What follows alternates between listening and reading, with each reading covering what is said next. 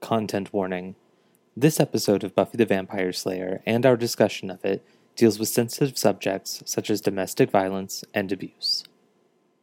Previously on Booze and Buffy. That's okay. You know what? You're like season 3 of Buffy, consistent. Thank you.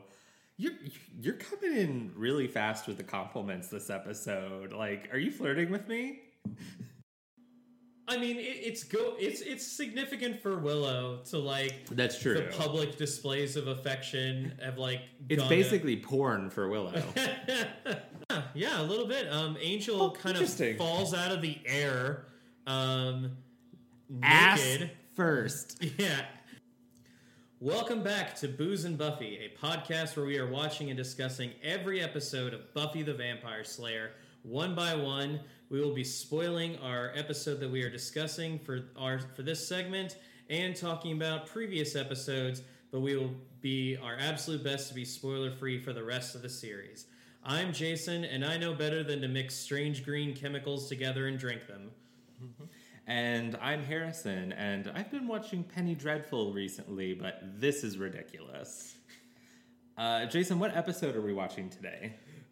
We are watching Season 3, Episode 4, Beauty and the Beast. This is the one with basically the monster mash in Sunnydale. Mm-hmm. They're between Oz turning into a werewolf, Angel being back, and some serious Jekyll Hyde syndrome going on.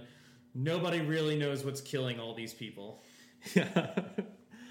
Beauty and the Beast was written by Marty Noxon and directed by James Whitmore Jr. and originally aired on October 20th, 1998. Oh man, the next episode's going to air on October 27th, which would have been the day after my 9th birthday. Aww. That's cute. Is it though?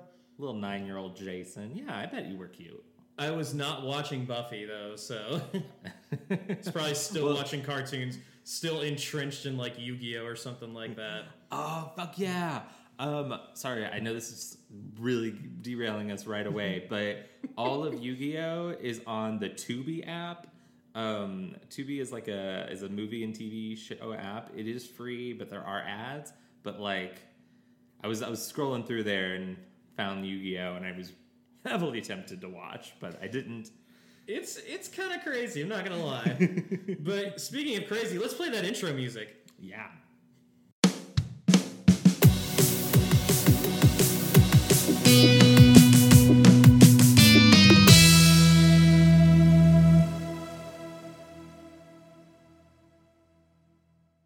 All right, Jason, what are you drinking today? Well, Harrison, I mixed a bunch of green chemicals together, and I'm going to drink it now. It's actually a margarita from my little drinks around the world set. So, yeah, mix the drink mix in with some tequila, with some Jose Cuervo, and yeah. That sounds good. Oh my God, I want a margarita so bad. About to find out. I haven't had a margarita in a long time. I am drinking a glass of red wine. Red wine. It's a Cabernet Sauvignon from a box called Bay Bridge. And I'm drinking it from one of my fancy crystal glasses because I wanted to feel classy and ignore the fact that I'm wearing the same pajama bottoms that I've been wearing for the last 3 days with no underwear. So I couldn't tell, so. All right. So a toast. A toast. Here's to. I'm gonna toast to Marty Noxon, who I think is a wonderful writer, and she has just created some great television in Buffy and outside of Buffy. This week wasn't it, but to Marty Noxon. To Marty Noxon. Cheers. Kalink. Twink. Woo, the lime is strong with this one. Ooh, I love lime. Lime. I mean, it's actually, honestly,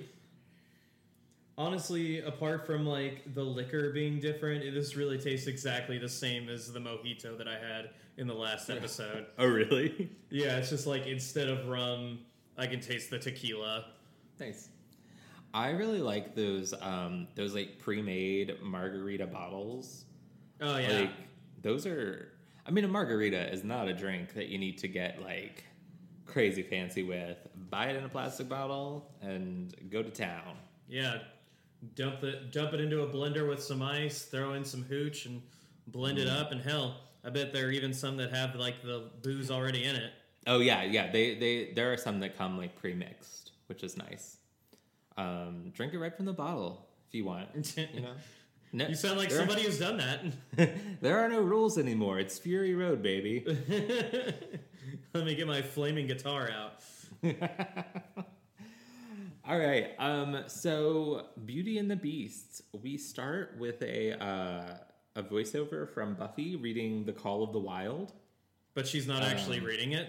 She's not, but Willow is. Yeah, that's something I've never understood. Like, it seems so out of place because there are very few times when there are voiceovers in Buffy, and it's almost never Buffy. Mm-hmm. So why they had her do this when, in effect, like it then transitioned into Willow reading it, I don't know. I'm gonna say it is one of this episode's many clumsy attempts to thematically connect these three stories. Yeah, there's a lot happening in this episode. Oh my god. We get that because we get the voiceover again at the end with Buffy, and it's obviously more related to Angel. I actually think this just would have worked better if we had it as Willow from the get-go at the beginning, relating, and it be related to Oz, and then at the end let it be Buffy and related to Angel. I'm a smart cookie. I can get the parallels. Like, there you go. But yeah, Oz is locked up in his cage, and this is the beginning of that absolutely horrible werewolf design. Like, so bad. Did we talk about that when we discussed phases that yes. we would be getting? Okay, that's what I thought. We talked about that. Like, from this episode on, the werewolves just look awful. They look more like, honestly, they look like rabid Planet of the Apes.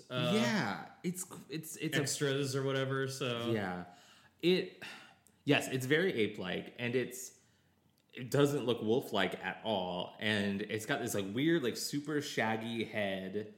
And I before we started recording, I was doing some research to try to figure out if like they had ever like why they had changed it, and not that the original looked great, but you know, this one is just so much worse. And I could not find anything. Like, I assumed that it had to be something to do with cost. Like, this had to be cheaper or something like that. I'm thinking cost, or maybe like to be more involved in like action sequences, because the original one was pretty like moved kind of clumsily. So maybe this one, I did notice it moves faster. But I don't know. It's just really bad. And honestly, though, I will say, it looks like an overgrown Ewok. It does. Like, it looks like somebody got lost on their way to being in Harry and the Hendersons. All right. I generally though don't care for werewolf effects. Like, I think werewolf is like the hardest like thing to get to look right. I'm trying to think of a movie where I thought like that had a werewolf in it, but I thought the werewolf looked really good. I remember I think the werewolves looked pretty good in Vampire Diaries, not a movie. I think my least favorite werewolf design, apart from this, is probably Harry Potter and the Prisoner of Azkaban. Yes! God, that is an ugly werewolf. I was going to say that if that's not where you were going to say. I remember when that movie came out, I was like fucking 10 years old, I think. Maybe. I don't remember how old I was because I can't remember what year that movie came out. But I remember sitting in the theater, and when he transformed into the werewolf, I was like, what is this shit? Like, this is awful. It wasn't good. And I was actually thinking about that movie earlier today, too, because I was thinking about how well, like, the causality loop time travel is done. Mm-hmm. I mean, granted, it was done pretty much the way it was done in the book, so... Yeah, but the movie actually does do a little more to point out the causality time loop, and Right. Whereas the book, it's implied but not like directly stated, and the movie shows. I always think of when Hermione like throws the rock to get them out of Hagrid's cabin. It's a good touch. Yep. But this is not a Harry Potter podcast. No, there are probably like a billion of those things already. So Oz is locked up in his cage in werewolf form, and Xander shows up. He's basically relieving Willow. Are you seeing what I'm seeing on the wiki? Our first... Xander shows up for the second shift, or rather snoozing. God. He goes right to sleep. What? He goes right to sleep. Like he doesn't even drink any of the coffee he brought. Yeah. He like doesn't like Xander. I could maybe be a little more forgiving of Xander falling asleep if he didn't just get right on the table, like lay down, use the book as a pillow. It's like when they find Buffy asleep, she's like at least sitting up. Yeah, she had been studying. On, man. And honestly, they really need to be doing this. In Xander's defense, they need to be doing this in pairs. Like, just seems safer. But yeah, because like, what is Xander gonna do? I mean, he has the gun. He has like the trank gun. But like, what is Xander going to do when Oz breaks out? Right. Especially if he just goes right to sleep. I wouldn't be able to sleep, I think, if there was just a werewolf like 10 feet from me, even if it was locked in the convenient cage. I mean, he'd also constantly be like banging on the cage. So How can you fall asleep to that? Oh, because you're Xander and you're a total fucking Chad. Oh, God. Maybe on the Hellmouth, you just like... It's like, like when John and I used to live on 4th Street was always traffic going down that. And we had trouble when we moved to where we live now that has less traffic. We had trouble sleeping because it was too quiet. Maybe living on a Hellmouth is the same. It's just the screams you hear outside of your home just help lull you to sleep at night. So while Xander is like basically slunking off on his job, and Buffy and Faith, who are now like awesome friends forever, yay! They're like doing a patrol. They walk through the graveyard, and Faith asks the ever important question: "Have you ever caught any kids doing it in here?" And that is so. When I first saw this episode, way back in college, I thought, oh, that's weird. But I have since learned that apparently teenagers love to like let their horny emotions loose in graveyards. Mm-hmm. It is weird, and I don't think I would have personally picked it. But if a girl had been like willing to be down for that in the graveyard, I would have been like, all right. Why not? There you have it, right there. It's just, once the hormones kick in. Yeah, you just need one willing party, or you need like one asking party and one willing party. So there you go. Faith, not so subtly, just lays out the thesis of this episode when she says, just point blank, all men are beasts. Yeah. Okay, thanks, Faith. Yeah, I think one of this episode's biggest failings is let me make my whole point before you interject.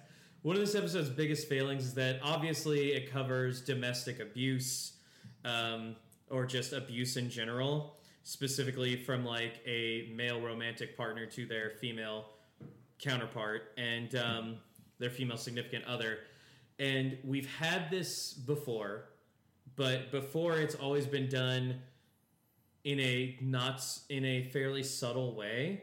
Like, oh, it kind of like isn't just painted out for you. This episode, it's really just like kind of smacking you over the face with the message. But I will say there are some people who still don't get it. So maybe they need this to be spelled out for them. So it is an important message that does need to be repeated. It's just not great storytelling wise. Yeah, I absolutely agree. I think the message is really important, but I think the episode fails in delivering that message. Not just in the storytelling aspect, but I think it does, by introducing a supernatural element to it, undercuts its own message a little. And I know that is the shtick of the series. I guess it feels very underdeveloped in this episode, I think, and part of that problem is the fact that it is sharing this episode with the Angel story and the Oz story, and it becomes a story about how men are animals and not a story about abuse. Yeah, because those are different things. Fair enough. And Debbie is really underdeveloped as a character. Like, I feel bad for her because of what is happening to her, but she's just there for that to happen. Yeah, to she's her. just the victim, and it's really hard to have like any emotional link to her besides she's the victim. And I feel like the episode is a little cold towards her. Like the scene where Buffy is talking to her in the bathroom, Buffy is very caustic to her. She says, like, her advice to her is don't get hit. And I understand, like, from Buffy's perspective, she needs to stop Pete. She needs this information now. She doesn't have time to be kind. But from a real world perspective, though, we are talking about a real life situation that can happen to people. So I think the writers should be more careful about how they present that on screen. Yeah. The scene where Oz is talking to Debbie and just says, like, if you need anything, you can come talk to me. I loved that because was Oz continues to be like probably the best moral person in the show apart from Giles. Yeah, I love me some Oz. But yeah, so Buffy and Faith are talking about Scott Hope, who's still a thing. Mm-hmm. And Buffy's like, oh, well, I'm like, I'm kind of trying to take it, like, they've only been out on a few dates or whatever. Mm-hmm. And Faith was asking, like, oh, does he get you all tingly in your low parts? Faith, how low are we talking? Yeah, Faith's just laying it out there. Oh my god, she filthy. Like I said, she is a badass bitch. I can understand why Xander, like, listens to her stories, like, so much. You never know what you're gonna hear. And also, like, a kid named Jeff is attacked. We don't see what attacks him. All we know is that it is nasty. Yeah. So the next day at school, Buffy is talking to Scott, Debbie, and Pete. So I want to say, for a minute, there were so many, like, supporting characters on the screen that, like, and I get that it's, like, Buffy trying to hang out with Scott's friend group, but it almost felt like what show are we watching? Because who the hell are these people? And, and it's like, oh, they're trying to have, like, a buddy-buddy conversation or whatever. I'm like, who are you even? I do appreciate, though, that because a lot of the times when we have these, like, single episode Sunnydale High students, it literally is just like, oh, hey, this character who we're going to act like we've always known. Like, at least this episode goes, like, these are Scott's friends, and, like, that's why we don't really see them, or haven't really seen them before. So I thought that was a nice touch. Yeah, that is kind of a recurring thing in Buffy. Like, characters just show up and it's and the main character's like, oh yeah, they've been here all along. Obviously, there's one big moment in particular that isn't for a little while, but we'll get to that. Buffy's gonna go see the school psychologist, Mr. Platt, who is played by Phil Lewis, who Phil you have Lewis. almost certainly seen in something because he is Dr. Hooch in Scrubs. He is Mr. Is it Mosby? Hooch is crazy. Hooch is crazy. Is it Mosby or Mosley? I think on it's Sweet Mosby. Light? Okay. I think Yeah, so. he is. Those are like the two things I am like really familiar with him for. Okay. I also knew him from. Yes Dear. He was one of the security guards who was friends with Jimmy, like one of the main characters in the show, and he. When I was looking at his IMDb, he's also apparently in a few movies that I know, including Heathers. Oh, really? Who's the Yeah. others? Don't remember. I just saw that he was in Heathers, and I'm like, okay, clearly could be random high school student. Probably. Before we get to Mr. Platt, real quick, because I feel like we're gonna talk about him. I need to talk. I just want to point out we have this bit where Pete has given Debbie some flowers, and Buffy's like, "Those flowers are beautiful," and I was like, "Those flowers are fucking weeds." Like, it is not. It's not even a bouquet. It literally just looks like he went outside, saw some, and just like ripped them out of the ground. Clearly, Buffy has never received flowers as a gift before. We know that she has, though. Remember when she got those roses? Oh yeah, from she got the flowers from Angelus, but those were murder flowers. So Buffy doesn't know how to. I guess maybe like these flowers are beautiful because they don't have like an evil note attached to them. Fair. That is totally fair. It's a thing of beauty. Hold on just a second. I just realized my phone, the ringer is still on. All right, turn that off. There we go. Wow, what a nice ceiling you have. But yeah, we also like, learned that Debbie also sees Mr. Platt, but she doesn't like him. yeah, and so it kind of makes Buffy a little nervous for like whatever she doesn't know what to expect out of this psychiatrist. Is he a psychologist or a psychiatrist? I mean, he's a school counselor. Yeah, I don't know school if counselor. We'll go with that. I was like, do you have to have are school counselors typically like a psychiatrist or psychologist, or? Well, psychiatrists are medical. Like they actually had to go to medical school, and that's because they have the ability to like issue prescriptions or whatever. Psychologists are, I feel like they more study the mind and behaviors as opposed to directly interacting with patients. Okay. That's kind of my understanding of it. I'm sure there are like some psychologists and psychiatrists out there who are like, "Fuck you, you asshole! You don't know a damn thing about what we do." Listeners, if you know, please tell us. Be nice about it, please. I just Googled qualifications to be a school counselor, and it literally just came up master's degree. So yeah, I could easily see it being like a master's in psychology, master's in social work, even, or something like that. Oh, I would. Master's in social work would make a lot of sense. I'd say probably like anything that could be related to counseling. But yeah, And I would imagine it's probably different depending on like what type of counselor you are. Like at Trinity, we had academic counselors whose job specifically was to like help you pick colleges and like decide what sort of classes you want to take. Yeah, that's completely different from like behavioral counselors and stuff like that. Right.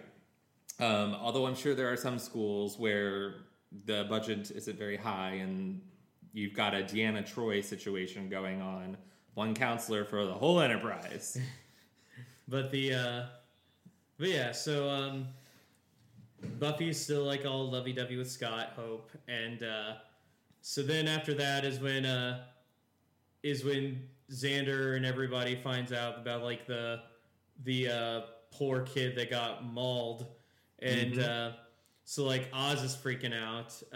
Well, everybody's freaking out, and like the windows open, and And My favorite is when Willow and Oz walk into the library, and Giles and Xander they're like running about, and Giles just goes, "There's no need to panic," and Oz is like, "Little tip, poker, not your game." Yeah, but then like, oh my god, we've seen Giles angry at Xander before. But, like, this might be the second most angry I've ever seen him at Xander up to this point. When he's just like, "You were asleep?" It's like, yeah, I noticed that when you woke up? Mm-hmm. That woke up. It is very, it is reminiscent of In Bewitched, Bothered, and Bewildered. Exactly. That was the first thing that I thought of. Like, oh, yeah, like, now Buffy is in danger, and she's the Slayer. So if something happens to her, you've done fuck the world, Xander. Yeah. It's thankfully Xander doesn't have much left to do in this episode. Yeah. So that might be one of this episode's saving graces. He does not. One of the things that frustrates me is he does not seem like appropriately ashamed. Like, I don't think he ever apologizes for what he did. He ends up being off the hook at the end of the episode because it wasn't Oz that killed this kid. But, like, if it had been, or if Oz had killed someone else, like, you know, it's really serious. And the episode seems to know it's serious for this scene, what Xander did, and then just kind of forgets, like, about it. But yeah, and it's stuff like this that, like, I keep telling people, this is why I don't like Xander. I get that Xander has moments of growth and he has moments of being good, but I feel like it is heavily outweighed by just how incompetent he is and, like, the lack of remorse he shows for it. Mm-hmm. This is where we get our scene with Buffy and Mr. Platt. What do you think about Mr. Platt, Jason? Like, I have to say that the majority of the time I was trying to, like, remember him from everything that I've seen him in. And I'm like, that looks a lot like Hooch. But no, it's like, I like that there is, and it's sad that Buffy never truly gets to use him as a resource, but, like, he does give off that air of, you can tell me anything, and Buffy, like, you would think that Buffy would have that in Giles or in Willow, but I mean, look at what happened in the last episode. Giles had to, like, make up a fake binding spell to like, get the full truth about what happened with Angel out.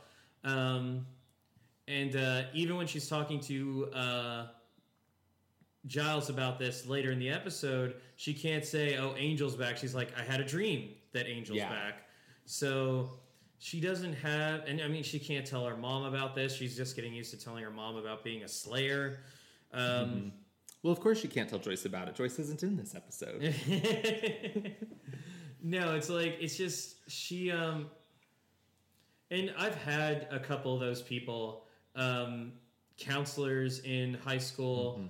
I had one professor in college who, like, there were a couple times when, like, the last couple of years of my undergrad got rough for me, because I was working, like, a night job at UPS, and I probably shouldn't say the company that I work for, but I don't work for them anymore. But yeah, like, I was working a night job and I was doing, like, 19-hour semesters. So I was like, it was rough. And then, like, I just remember one time, like, I went to this teacher's office and just like, oh my God, it's like the worst. And yeah, so it's always nice to have those kind of people in your, like, available to you. I mean, it's like, and the thing with therapists is that they're there to listen to you. Like, I know that a lot of people say, like, oh, well, I have friends or my parents I could tell anything to. And at least for me, there are things I feel like I can't tell my parents just because I don't think it would help at all. No offense to my parents, but, like, some of the stuff I struggle with is like stuff that's kind of beyond their understanding. Then again, it might not be, but that's kind of bad presumption on my part. But then I do have like a couple friends that I would tell that I would like to tell things to, but there are times when I think like, oh, I don't really like want to overburden them with this because they've got their own stuff going on as well. So the fact that like there's somebody that, wow, I've rambled on a long time about No, this. it's okay. It's the good. fact that there is somebody that Buffy has that she can go to explicitly to listen to her and to tell her stuff that she needs to hear, it's comforting. Except that she doesn't get that. Yeah, I think everything you said was really great. I agree. He's good at it. Like he immediately, like he's so good at it. It almost makes me wonder how he ever got hired at Sunnydale High. I mean, I can only assume that like it's. I mean, granted, it's for the purposes of the TV show. Obviously, it's number one. But I mean, I could assume like it's probably I don't know. It's probably like location and just like taking the job that you can get. He must have been a holdover from. He must have been a hire of Mr. Flutie's, not Principal Snyder's. I feel like Principal Snyder's not responsible for every bad teacher that there is at Sunnydale High. I mean, I think he's more of just like we don't really see him. We rarely see him actually doing the job of a principal. He's more just kind of like bullying Buffy. Yeah.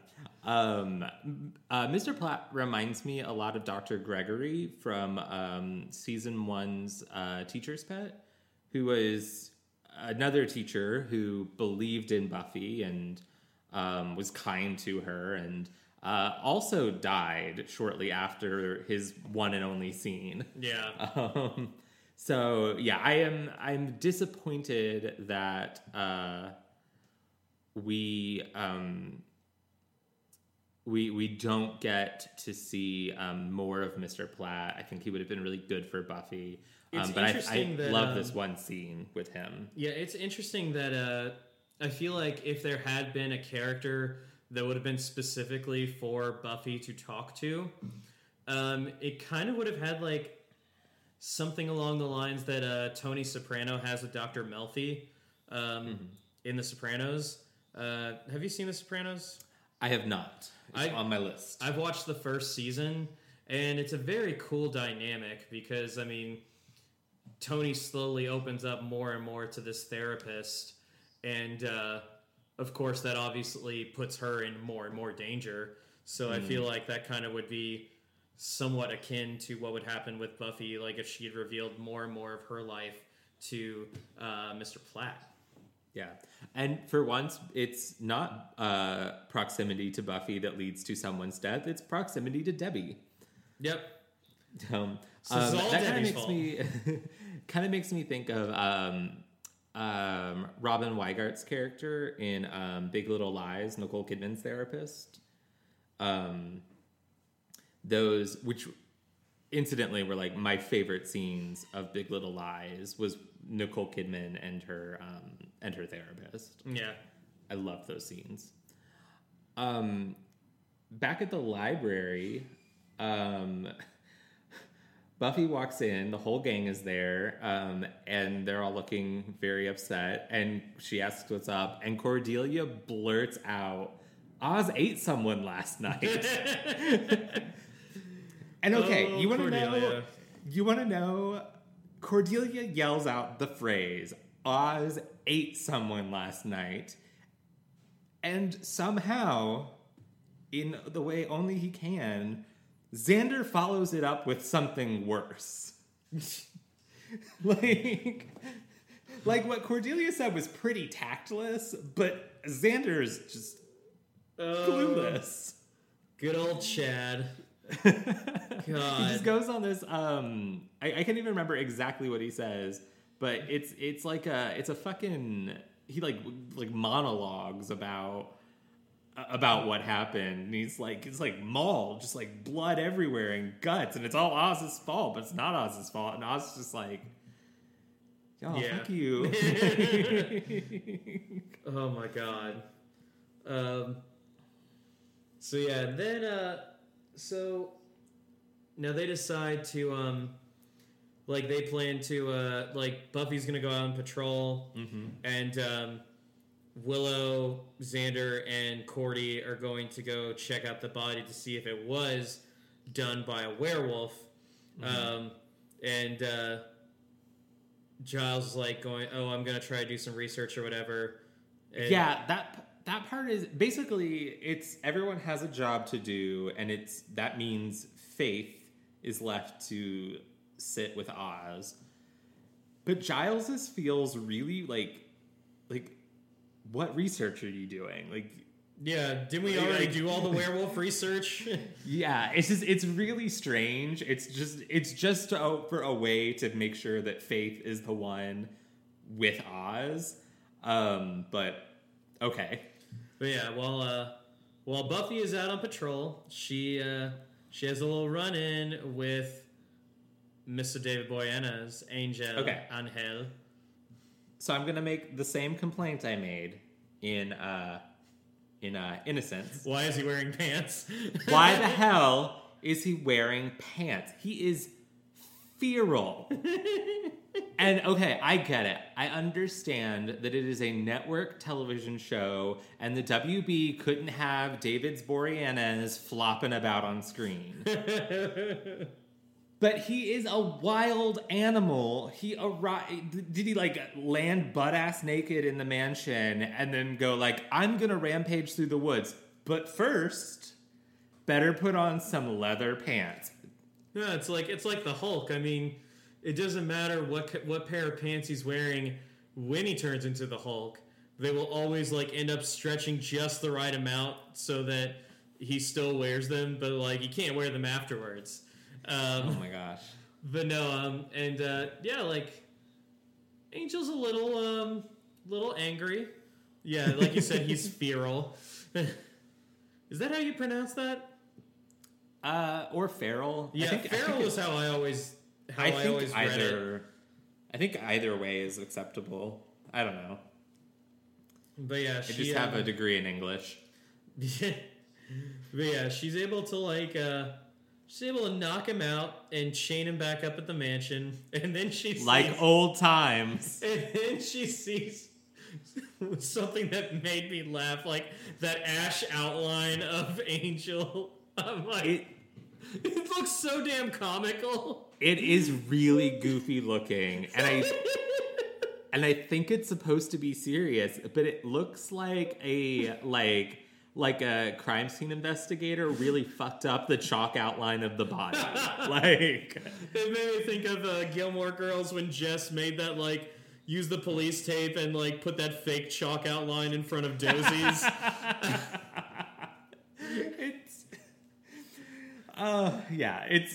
It looks so silly. Oh my gosh. But yeah, so now we've got Angel's Return in the mix, and that's 3 separate storylines. You did mention before that we had 3. So there is so much going on in this episode that it never properly develops really any amount of it.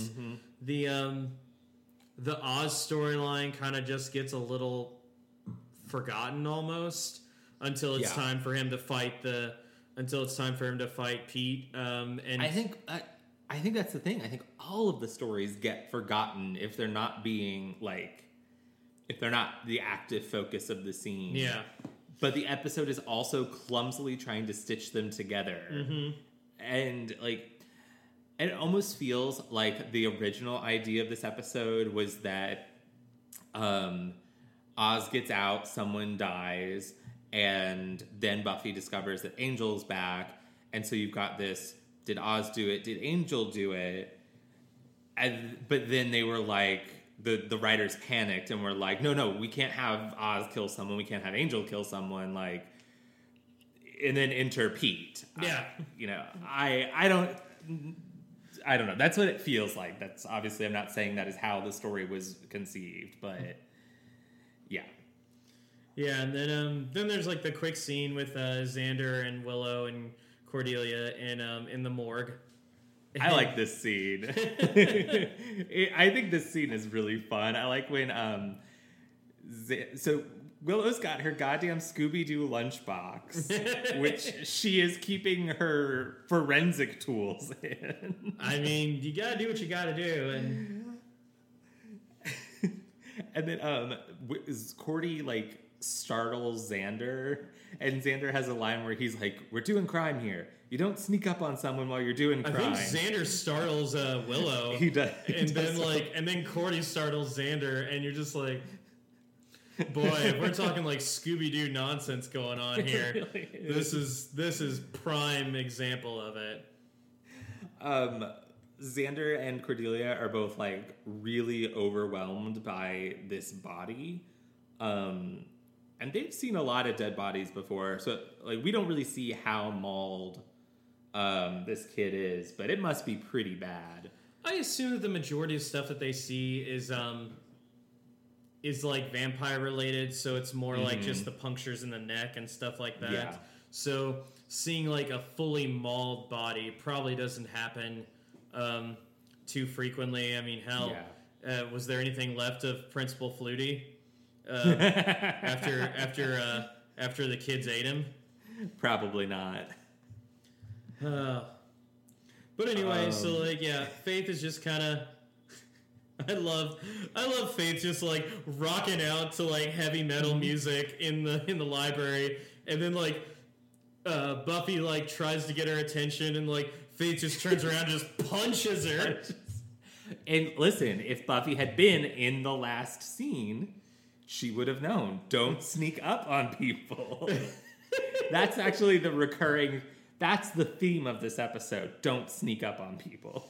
Yeah, nothing. Yeah, like the domestic abuse and stuff. That's second, but first, don't be sneaking up on people. Yeah, but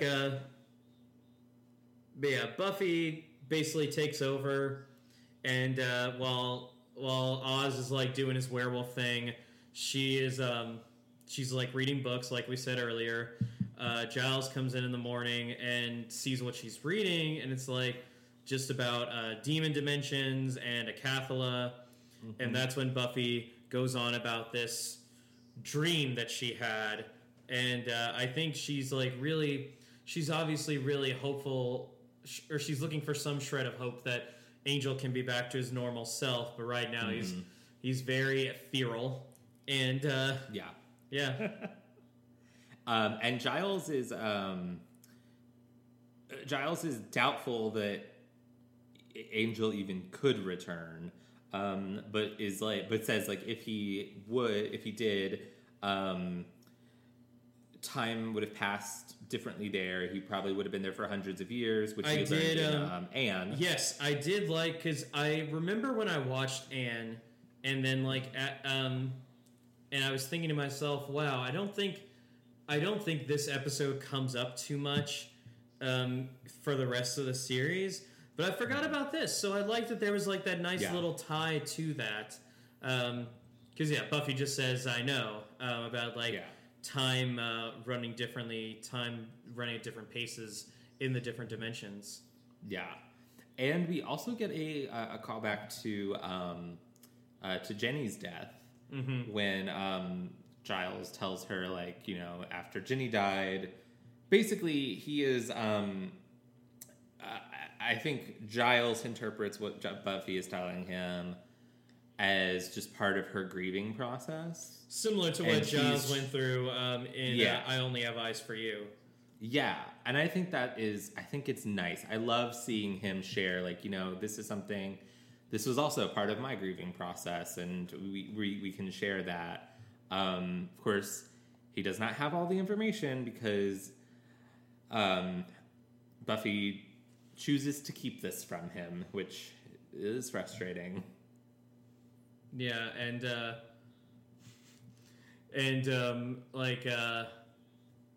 what is it that comes in next? Like something about cold-hearted jelly donut or something like that. It's like Willow comes back and says that she doesn't know what oh sorry. Hey, I got a couple things mixed up. So as Giles came in to the library, he unlocked Oz's cage. Then he finds Buffy. Then like Buffy, Willow, and Buffy, Willow, and Giles. Ooh, I'm doing what you're doing.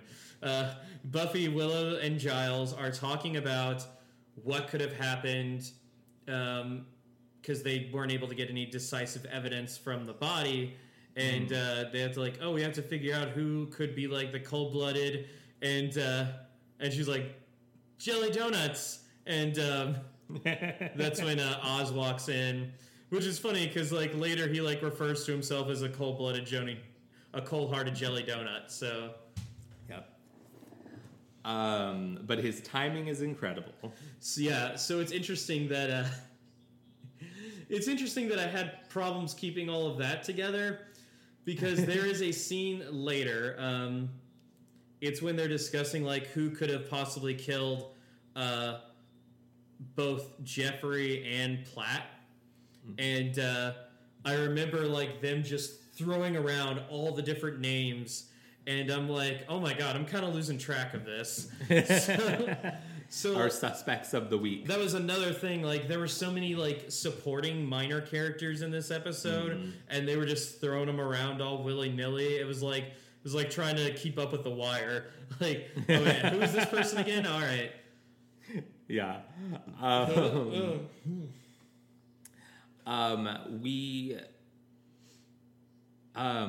We get a very brief scene where there's not much to it, but it is important, where Buffy's talking with Debbie, Pete, and Scott about her new visit. Her visit with Mr. Platt, and basically Debbie's like, "Oh, isn't he a weirdo?" And Buffy's like, "Actually, I kind of liked him." And when Buffy says that, it seems to give Debbie the confidence to be like, "Oh, I kind of liked him too. He was nice to talk to." And Pete doesn't like to hear that. Yeah, and unfortunately, while Buffy goes out to, and you know what? Scott is in this episode, but he's also kind of just in this episode. Yep. It's like his only purpose was to have been the friend who introduced Buffy to Pete and Debbie. More or less. Yeah. Buffy like goes to check on Angel. Pete and Debbie go into like a boiler room or something to make out. Yeah, I don't know what the fuck this room is like. Yeah, and then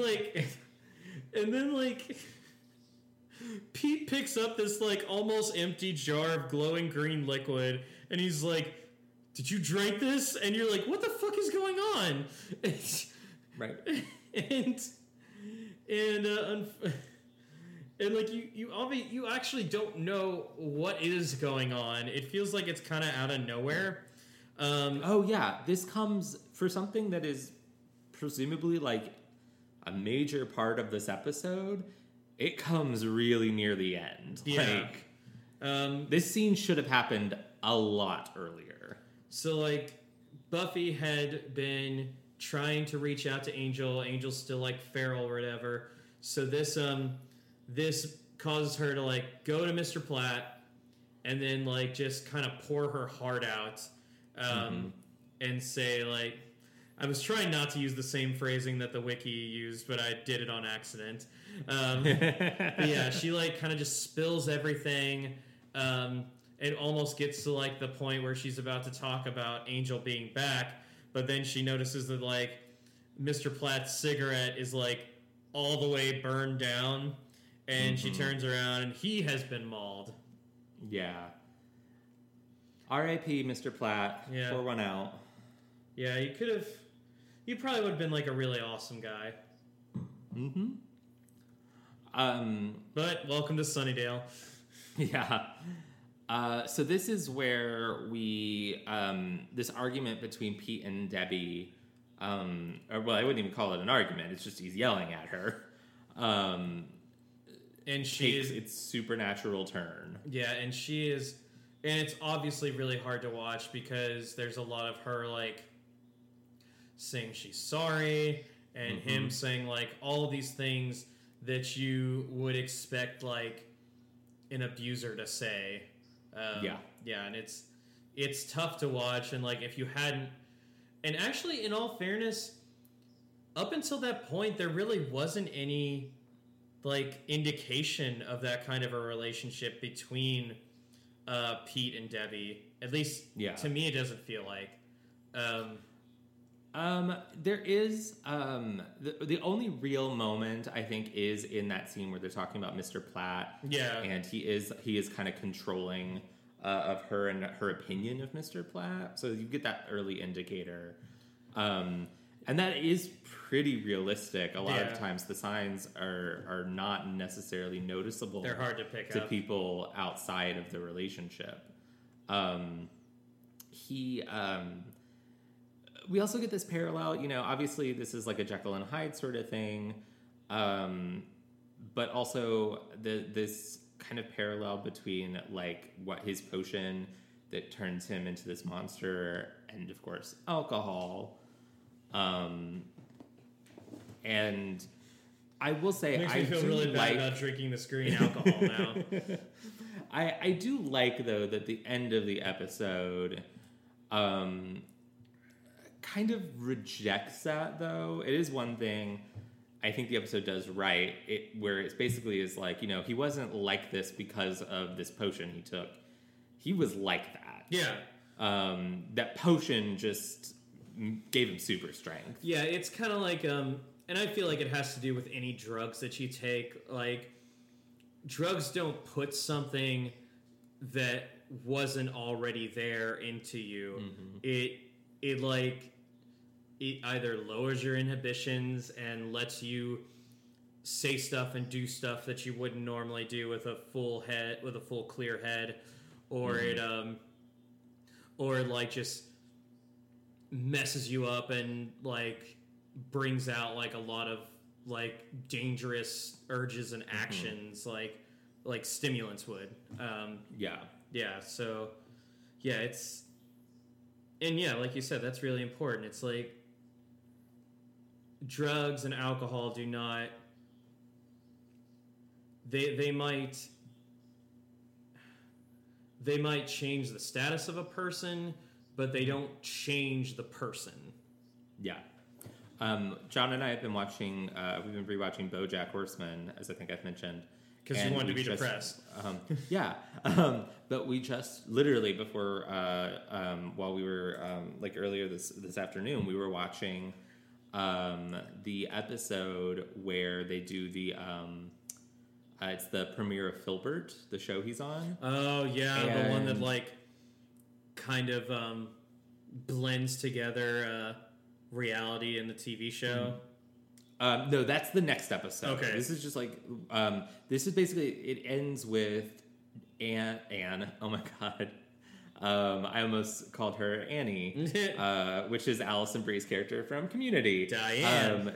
Diane basically calls him out for his like shitty behavior, and he's like, well, I've got an alcohol problem, and he basically makes every excuse in the book, and she finally is just like, no, you've got a fucking you problem. Yeah. And so I like, as much as I'm pretty down on this episode, I appreciate that the episode acknowledges that his shitty behavior, his abusive behavior, is his behavior. All men are beasts. And except Giles. Yeah. And like Pete turns into this monster, and the monster is, well, let's just say it's not one of what? I was just saying, keep going. I just needed more wine. Yeah, he pulled that box out and everything. I'm gonna say that this episode really isn't the best for the monster design team, because like it. Do you remember like in your watching of Star Trek? Do you remember like episodes where it really felt like, oh, the aliens were basically just humans with like maybe a bump or two on their forehead, or like a line or two or something like that. Like basically something that's like even less maintenance than the Bajoran nose ridge. Like That's kind of how this monster feels like. It's awful. Yeah. He's just like he's just like veiny and there's something like his hand is like claws or something. Yeah, these weird claws. And yeah, and it's like and so apparently Pete had made a potion, a glowing green potion that when he drank turns him into this monster. Now, like, anytime he gets upset, he turns into that monster again. And it's okay. It's not great.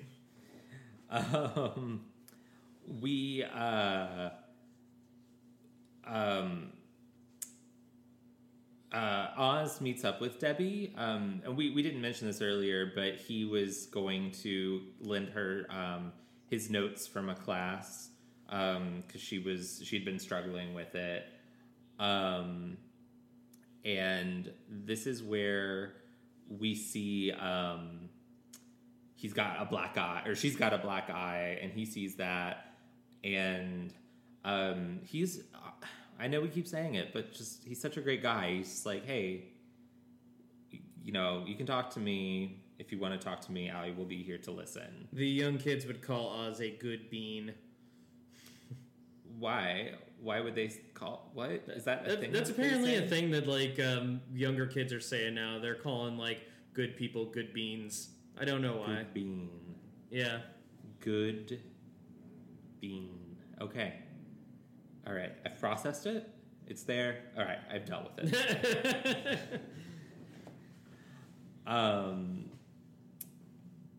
While this is happening, Pete is watching, and he is unhappy. And, you know, this is another behavior we're seeing that is very reminiscent of this type of relationship.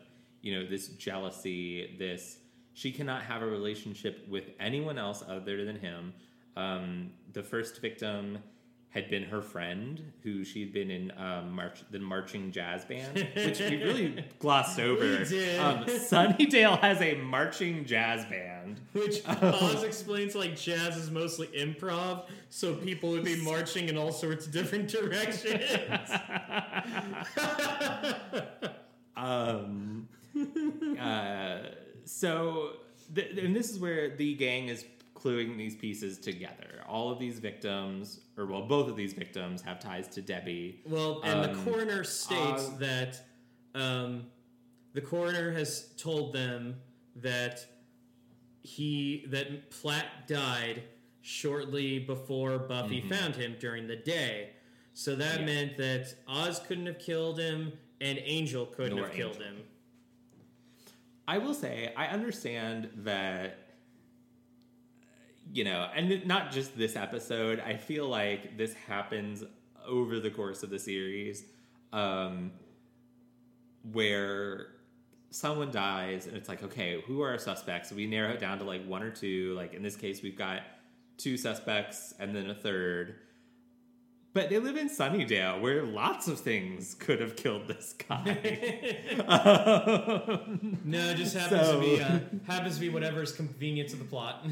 Yeah, which it's fine. You know, at some point you do have to sacrifice a little bit of realism to tell a story. Yeah, and that is okay.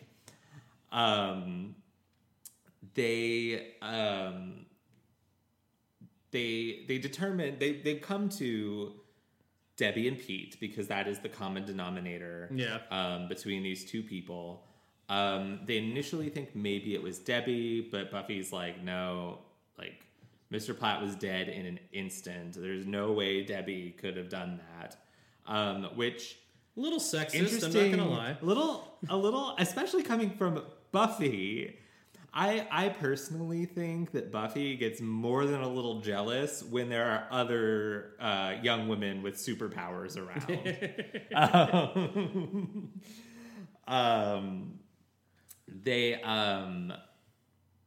This is kind of when Oz tells them about the bruises he saw, and they're like, they piece it together that this is Pete doing this. They have to lock Oz in the cage because it is the third night of the full moon. Yeah. Or the night after the full moon. And also Angel has managed to break free from his shackles. Faith and so they decide that Faith and Giles are gonna like kind of patrol the town, see if they could like find or look throughout the school and see if they could find either Debbie or Pete, and which is really cool because like obviously the Slayer is the powerhouse of the team, so it's great that they can like split up now and have like a Slayer each. Yeah, so that's awesome. And Buffy and Willow are gonna try looking for Debbie, who they find in the locker room. Yeah, and this is where this interaction happens between Buffy, Willow, and Debbie, and I really don't like it. It's not the greatest. I mean, I've already. I feel like I've said my piece on it, but that line, "Don't get hit," it's so victim blaming. It's so like Buffy she doesn't say the words, but she more or less tells Debbie like, this is your fault. And which I mean, Debbie was already saying too, and she was telling Willow and Buffy about this, and they don't really give her like a safe sort of space. Like, no, yeah, when Buffy is trying to like, she says like, "Oh, this is like a waste of time," and like she's kind of sitting there like Debbie's sitting there traumatized, just being like, "Oh, it's not his fault. He wouldn't do this or we wouldn't do this," and like. And Willow's like, "Oh, I think we broke her," and she's like, "She was already broken." But yeah, this is like so damn callous. I understand it, like in universe, like this is time sensitive. This guy is dangerous. People are going to get hurt, but the writers have chosen to tell a story about this this subject. And at this point, you're not giving two shits about the victim. Yeah, and so if they wrote this, needed the scene to be in here, and they needed Buffy to act this way, they needed to have also included something to counteract Buffy. Willow is right there. Willow is a very empathetic, kind person. Why wasn't Willow standing up for Debbie in this scene? Like again, that could have been interesting. That could have been powerful. But I think.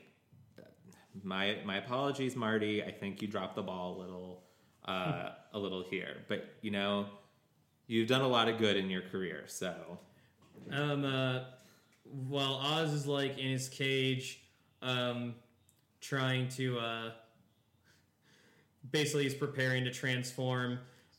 Pete goes into the library, and he's like basically gonna kick Oz's ass. And Oz is like, "Look, man, something's about to happen that you wouldn't understand." And then, like, Pete does his transformation. He's like, "Or, maybe you would." And so he, like... They really need to stop underestimating what their fellow students might understand. Yeah. Like... I mean, they've been noticing this stuff enough. So... he basically beats up on Oz until Oz transforms into the werewolf, and like I said, the werewolf looks terrible. It's awful. Yeah, but then and unlike last time, it is brightly lit and like on full display. Yeah, so no mystique here. But yeah, so they like go and fight, but when Buffy and everybody else gets back, Buffy grabs the trank gun, to try to shoot Oz and like get him to calm down because he'll probably end up killing Pete. But then Debbie like pushes the gun while and again, maybe if you'd have like given Debbie a safe space, she wouldn't have done this. But now Giles has a dart in his ass. And I'm sorry, I know this is like serious, but Giles getting shot with the tranquilizer gun is fucking hilarious. It's just so funny. And he just goes down. He's like so Angel or Oz runs off Pete runs off. Buffy gives the trank gun to Faith and then runs after Pete. And Faith and Willow go after Oz. This plot is so crazy. Yeah. I do like, as you mentioned, though, like, yeah, having two Slayers. This is great. And seeing them coordinate. And there's no sort of, like, when Buffy throws the gun to Faith and says, go after Oz, Faith just does it. There's no moment where she's like, no, I want to go after that guy. Yeah, I think at this point she's really come to respect Buffy. Yeah, they're working together really well. Faith manages to knock out Oz with a dart. And Buffy follows Pete, but unfortunately Pete has killed Debbie. Yeah. Which is another thing I just I dislike about this episode. I don't like the choice to have killed this character. Yeah, that came across as strange to me too, because I feel like this is not a crazy important Buffy episode. So I feel like the stakes shouldn't be super high, and I would have felt better if Buffy was able to save Debbie in time. But the fact that she didn't gives like this it's very not comparable at all, but like it reminds me of like how in the second Mamma Mia movie, Mamma Mia Here We Go Again, you find out at the beginning that Meryl Streep's character Donna is dead. Sorry for the spoiler, but you find it out at the very beginning of the movie. And it just like, while the movie's supposed to be happy and bright, it does kind of leave this pall over the whole movie. Because, hey, like this character that you cared about died. And I mean, I don't know how many people cared about specifically Debbie, but she is like a victim that they're trying to... Isn't her name Donna? Meryl Streep's character? Yeah. I thought it was Donna. Did I not say Donna? You said Debbie.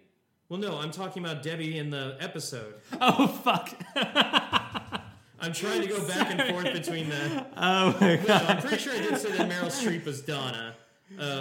I'm sorry. I just... Too many names being thrown about. I can't keep sorry. But yeah, so you really kind of... You really want to, like, see Debbie at least get to a better place, but she doesn't get that chance. And it just... It underlies the fact that this character had been really underdeveloped. And then all she is in this episode is this victim. And it... yeah, I dislike it immensely. I think the show had gotten a little too, at this point, cavalier about just killing off random students. Yeah. And, you know, I get it. They have a high mortality rate at Sunnydale High, but I think this was the wrong place to do it. Because, like, you had seen this girl abused, and then, like, to see her die... at the hands of her abuser. Yeah. Which is not to say that that's unrealistic. Yeah, but it goes to a dark place that doesn't match the tone of a typical Buffy episode, and there's no follow-through for it either. Like, the only thing that you get following this is, like, when Buffy's talking to Scott Hope about how, oh, yeah, like, I know they were your friends, and like, yeah, Scott doesn't really say much of anything, just like, oh, they were my friends before we started going to school together.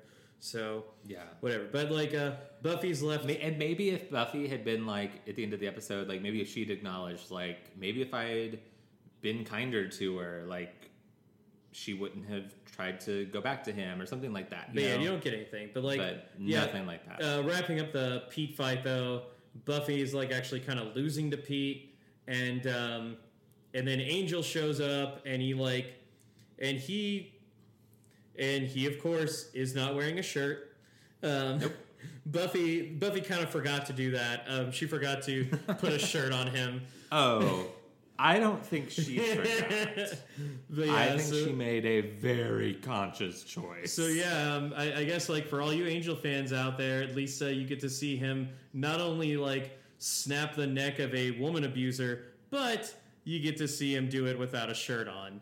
So it's Nippletown Angel. But yeah, he like he uses like the chains that were around his wrists that he broke out of and used those to like snap Pete's neck. So that was kind of badass. And then immediately is like, Buffy? Yeah, he finally goes back to his human face and like kind of kneels down, grabs Buffy, and just starts crying. This moment is nice, but like this specifically, the moment of them embracing one another is nice, and as fans of the couple, I'm happy to see it. But what exactly about this scene, like, made him revert back to his previous self? Like, it does not make any sense to me. Like, I don't know if it was like the snapping of someone's neck that he was like, oh yeah, I don't know if Buffy. it was the action of like saving Buffy from something. Okay, but yeah, maybe it does feel like a little misplaced. Just like, oh, all right, so this is gonna be how this scene goes. It's again like kind of sloppy narration. Yeah, and it's just we got to get back to the status quo. You know, we've got to get back to Angel's got to get back to normal. Yeah, and yeah, the next day we talked about how and that's when people say like, oh, Pete like made this potion to like be better, like be the best guy for Debbie, and then like it Willow directly name drops Jekyll and Hyde. Yeah. In case if you hadn't picked they were it like, up already. do you get it? But yeah, and like Buffy tries to console Scott, doesn't work. So instead she so she goes and watches Angel sleep, and then you have Buffy reading from Call of the Wild. But does she do that while she's in the mansion, or does it just start in the voiceover? Oh gosh, I can't remember. Yeah, I'm trying. Honestly, by the end of this, I was just like, okay, let's just be done.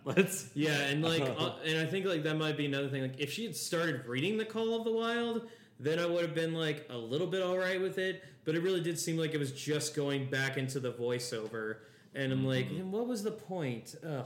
Yeah. Yeah.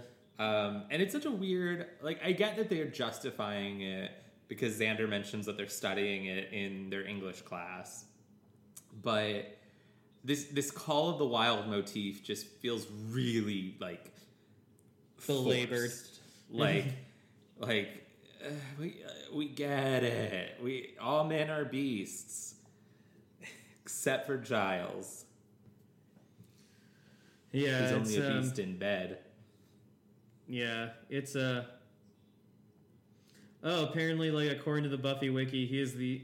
Mr. Platt was the 7th member of Sunnydale High staff to die. R.I.P. Mr. Platt. No, excuse me. Gosh bless you. Gosh bless me. I know we've done. I know we've counted this before. So it's Dr. Gregory from Principal Flutie. What's her name from My Only Have Eyes for You? Jenny Calendar. Yeah. Oh gosh, it's definitely the nurse and the swim coach and Mr. Platt. That's it. There you go. What a morbid tally. Oh, and Giles was unconscious in this episode, although he was not. Our normal criteria is that he is knocked unconscious via blunt force trauma. This was tranquilizer dart to the ass. Tranquilizer dart. So it is not it's not a full on unconsciousness from Giles, but yeah. So yeah, Beauty and the Beasts. I have no more thoughts about this episode. Yeah, there was. The funny thing is, like, when I finished watching this episode, I kind of looked at like the episode list on Hulu. and I realized, oh my gosh, there's so many good episodes coming up in this season. This just happens to not be one of them. This is like one of the few duds of the season. So sorry, it's the one you guys are getting now. Hopefully, our commentary was good enough to justify the watch. I hope. For me, I think this is my least favorite episode of the season. So it's all uphill from here. Maybe I'll reevaluate that as we go through the season. There might be one that I'm forgetting, but I do think this episode is like the season's low point. Yeah, as of right now, I'm inclined to agree with you. But it's also been a while since I've watched all of season 3, so we'll make that reevaluation, especially when we get our season 3 recap episode. Yes. All right. I'm gonna give this episode 1.5 fainting willows in a morgue. I'm going to give this out of 5. I'm going to give this episode 1.5 jars of green goop that don't get explained until they don't even show up until more than halfway through the episode.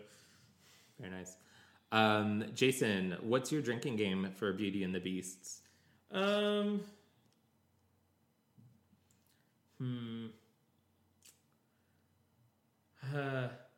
guess drink anytime you're happy that Xander isn't in a lot of this epised.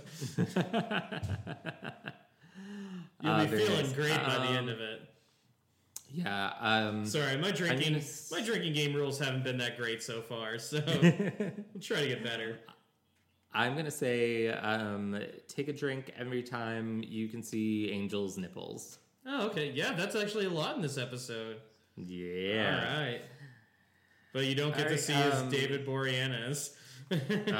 Too bad. Next time.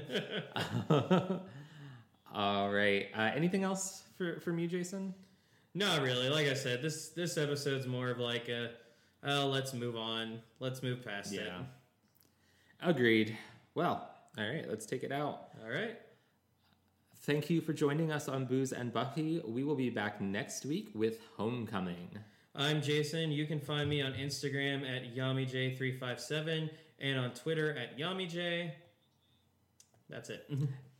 And I'm Harrison. You can find me on Instagram at Harrison Alexander Kaufman and on Twitter at Harrison Kaufman. That's COFFMAN. And you can find us on Facebook, Instagram, and Twitter at Booze and Buffy. The and is spelled out, A-N-D.